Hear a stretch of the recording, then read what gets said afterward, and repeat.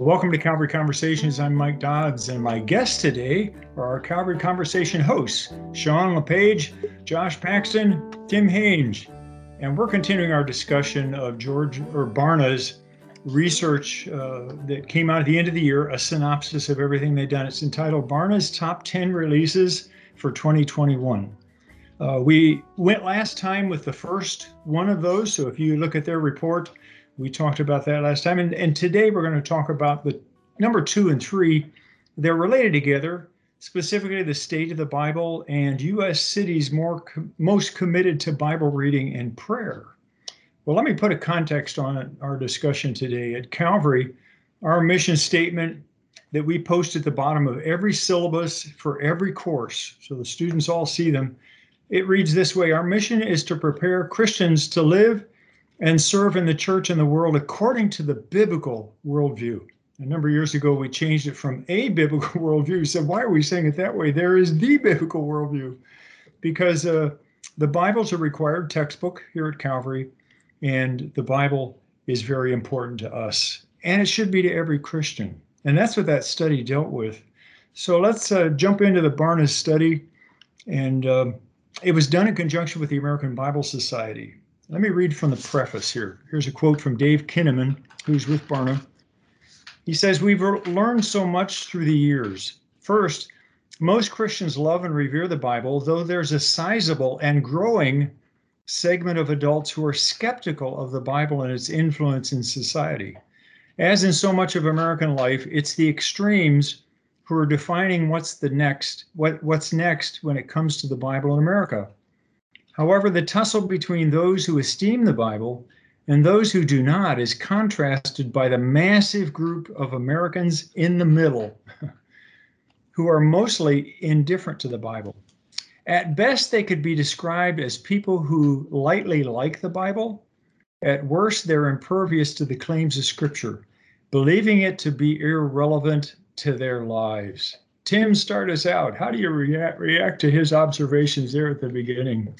You've been in Russia, and I'm going to come back to that later to ask you about it. But what do you think?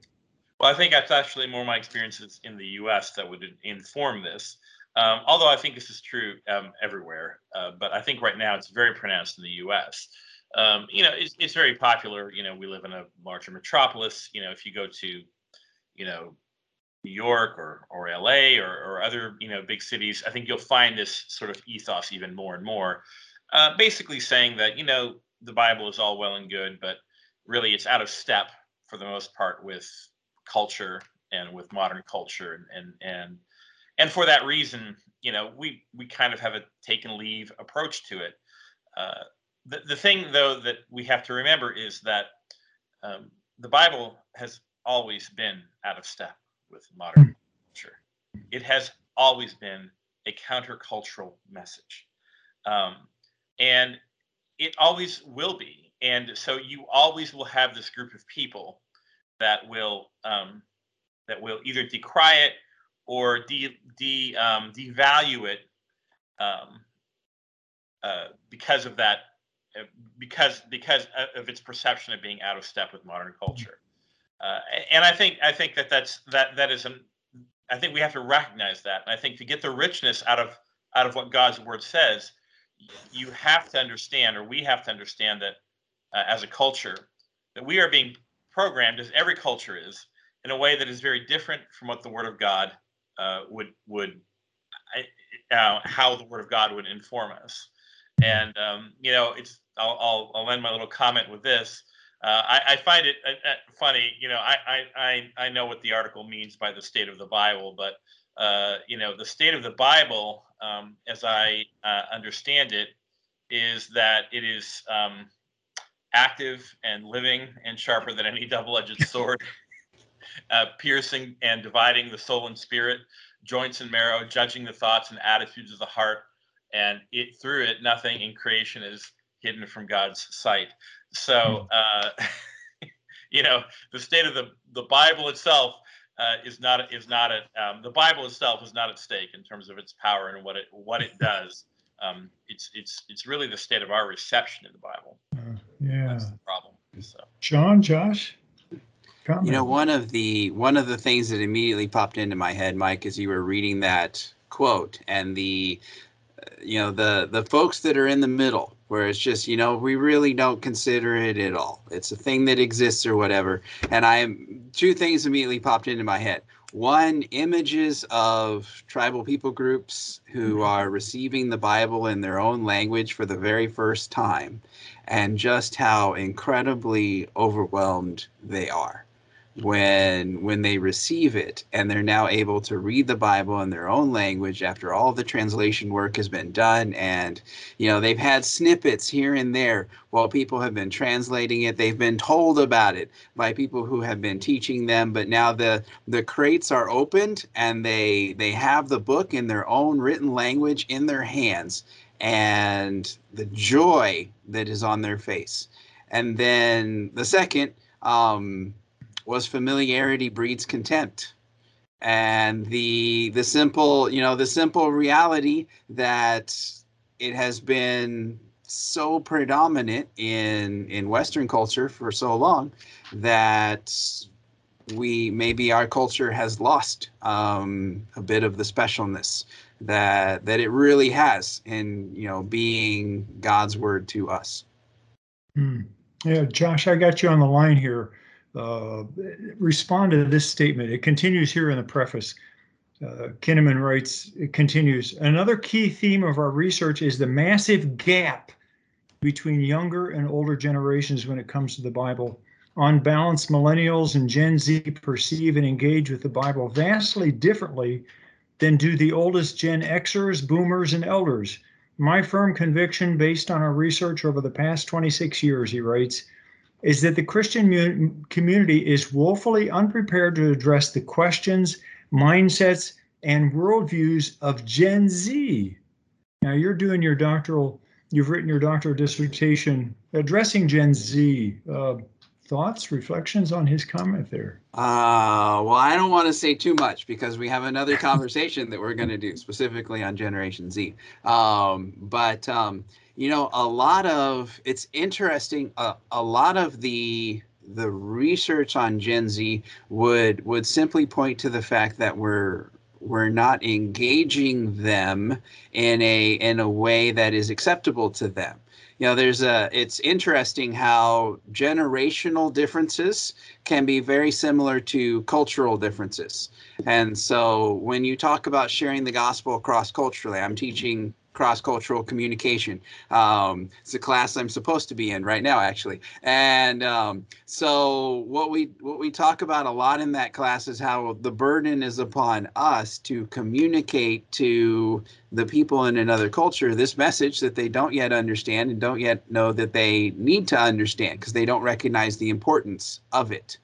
And I think the same holds true when we're dealing with those of another generation, especially Generation Z, as they deal with all the technology that is coming at them, all of the information that is coming at them at lightning speed, and they've got to develop filters for all of this. And so, in that context where they're taking in all of this information, the Bible is just another piece of information. It's just one more piece of information among all this other information that is out here and is coming at them. And so we need to help them, develop the appropriate filter for, again, recognizing the significance of the information that the Bible is presenting to them over and above everything else that they might be presented with. Cool. Sean? Yeah. I think that's right. I mean, you're essentially talking about thinking more missionally about this because, like what Tim said, I mean, the Bible is so important. The Bible is and always will be, a double-edged sword that transforms lives and so I like the idea of thinking more missionally and saying, rather than lamenting the idea that most Americans are biblically illiterate, really, asking missionally, how do we reach this generation? How do how do we change, bring change in this area. But the study, the Barna study, actually, it matches up really well with several things that I've read over the last couple years, including a really great book by Barna called Seven Faith Tribes that basically says that like 66% of Americans identify as Christian, but when asked, I think it was a series of 9 questions, they basically revealed that they're kind of like smorgasbord Christians, where they pick and choose what they like about Christianity in the Bible, but there were about 16% that take their faith very seriously and go to the scriptures for decisions and dealing with difficulties in life and all that kind of thing. So really, we're really looking at a very small percentage of the population that I think is really committed to the Bible. And so I think we have to do assessment and think missionally, just like if we were missionaries in a different country, because really it is a different country than it was, I think, even from the time when I became a Christian in the mid 80s. I think we have a different country, so we have to think like missionaries and say, okay, so we've been doing all these things. Apparently, it's not working all that well. So where do we need to make changes? And I think that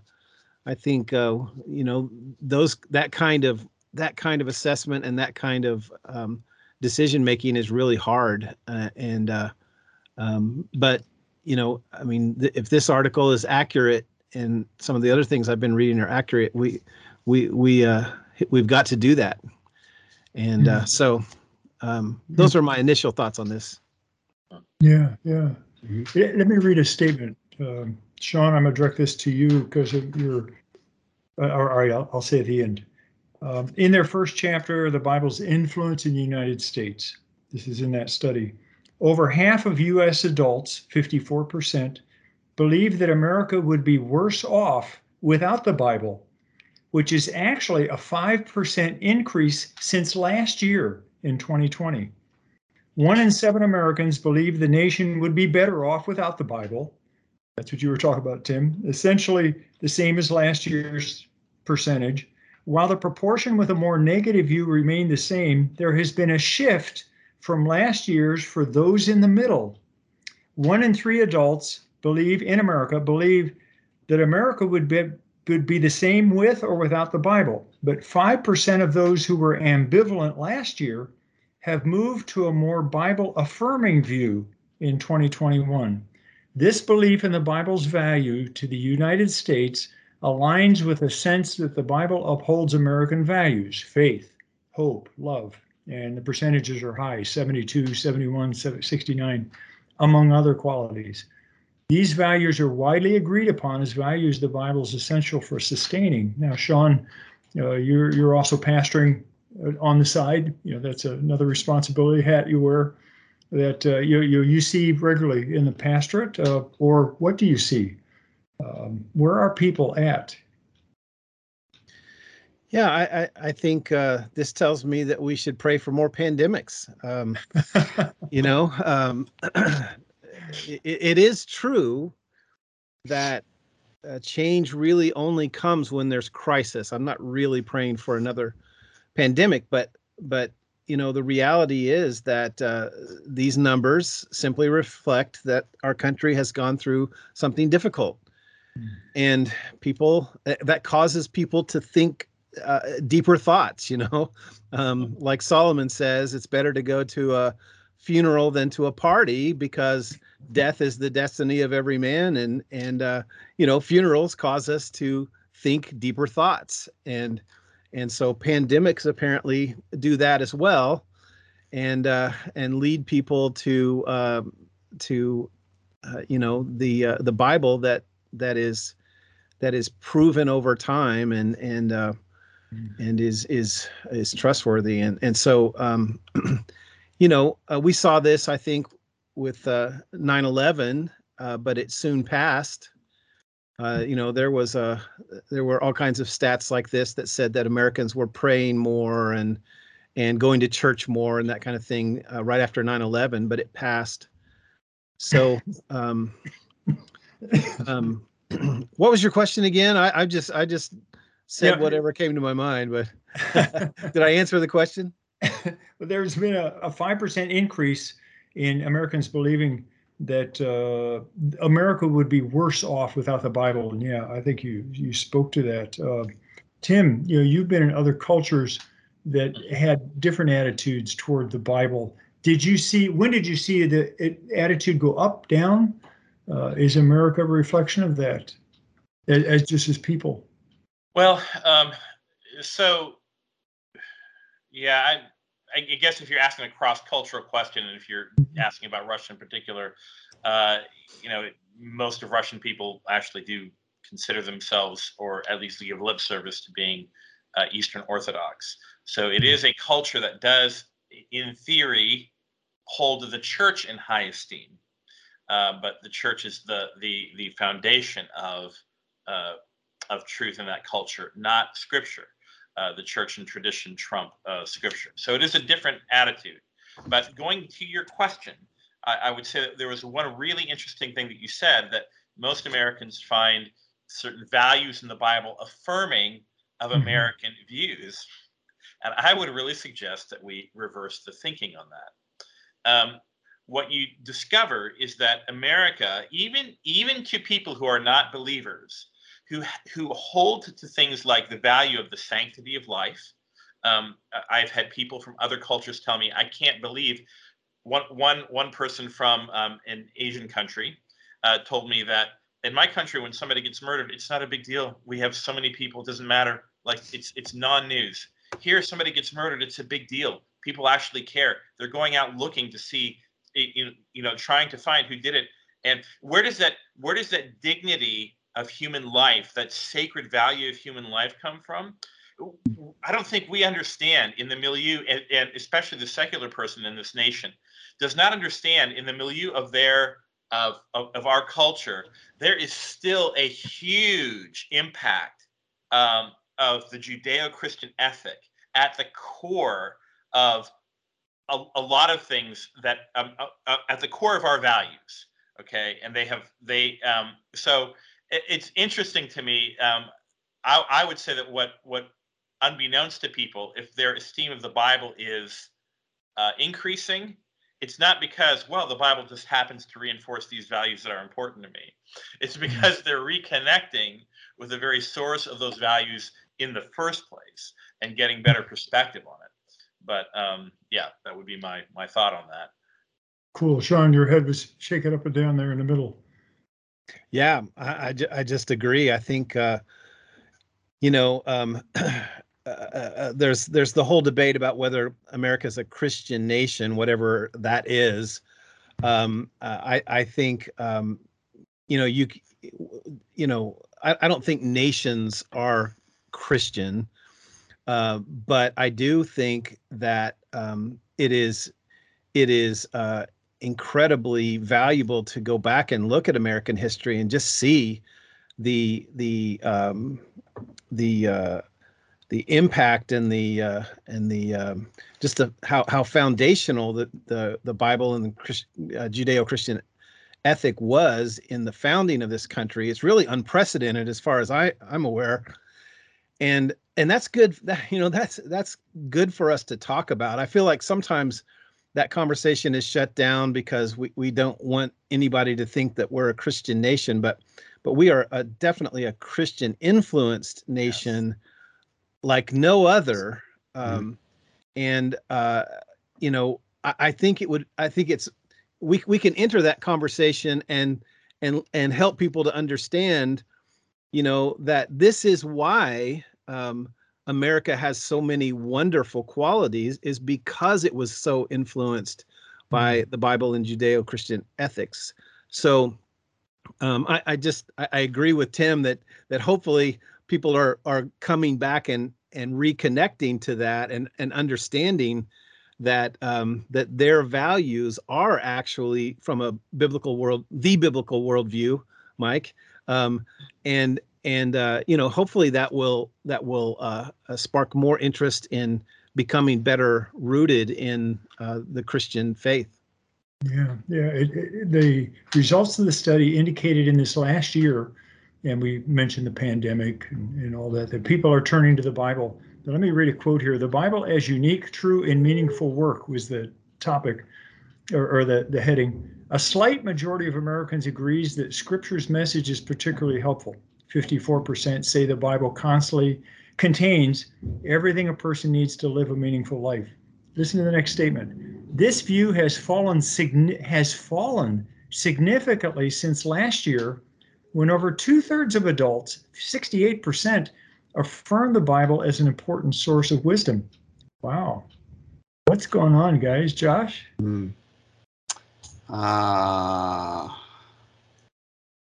Well, honestly, Mike, I'm not sure. That's a very interesting statistic, and I'm not sure. I'm not sure how to respond to that. As we were talking earlier, it's interesting to note how.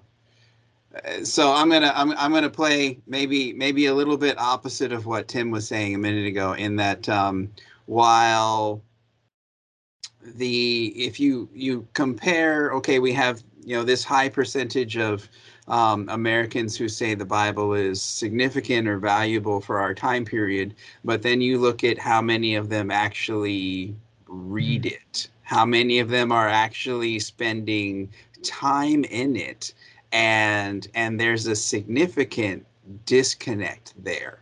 And so I do wonder if, to a certain degree, there is a population of Americans who say it's important because it upholds the values they have, even though they've never necessarily cracked it open to find out what those values actually are. And I think that's a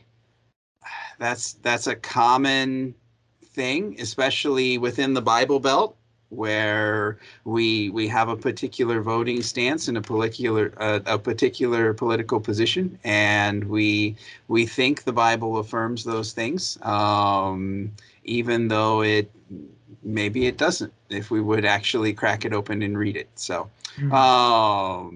yeah, that's where I'm kind of falling right now. Cool. Hey, here's an interesting a couple points. Let me just put them all together. Profiling Bible users. Now for the study, they had 3 different categories: Bible users, disinterested. I can't find the third one there, but they're talking about Bible users. Quick profile. Bible users are not just Christians. So other than Christians are turning to it, and I'm not going to read the statistic there. Bible users, secondly, tend to be older. Bible users are ethnically diverse. Okay, I'd almost assume that one. But here's a final one. Bible users are more likely to live in the American South than in other regions of the country. And I'd refer everybody to that study there, number 3 on prayer, where you look through the list of the cities that they studied, and they're almost all down south. I tried to find the ones up north. Sometimes the Grand Rapids, Michigan was listed on a couple of their lists, but it was basically the South. So, boy, guys, what's going on with the demographic here? Josh, you do demographic thinking. Start us out. Well, obviously, I mean, we would consider the South. I think I saw where Kansas City, where we are located, was number 50th on that list. And so, but obviously, the southern states tend to be, have more conservative values, tend to more conservative political values, and so that doesn't surprise me at all, compared with your northern states, or even East Coast, or we consider the West Coast out in California, Portland, Washington, those areas, that you would find a higher propensity of Bible readers and prayers in the southern states, because that's how they live. That's what they're used to. That forms a core of their cultural being. Whereas change, when it comes to the United States, seems to work inward from the coast. And we see that, we see that happening in California and then up in the north, where new ideas come, whereas change, I think we'd all agree, change happens very slowly in the South. Yeah. Sean, Tim, thoughts on that one? There are so many complexities to this, and I'm always very careful about generalizing, especially in areas that this is really complex, and I don't want to get into issues of false causation, right? But I think we also have to recognize that Southern culture seems to be more static than coastal culture, at least in the northern parts of the U.S. I also wonder whether poverty has to do more with that. I wonder whether it has to do, my experience anyways is it's among richer populations you find less interest in faith. Poorer populations reach out for the sustaining hope of faith a bit more strongly.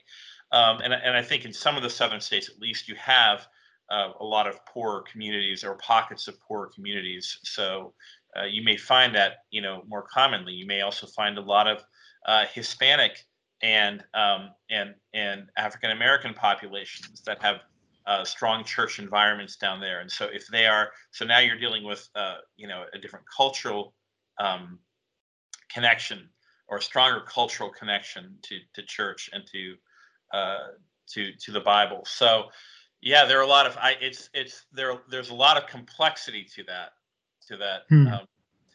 question. And so I'm voicing that, and I'm not really answering your question, I suppose.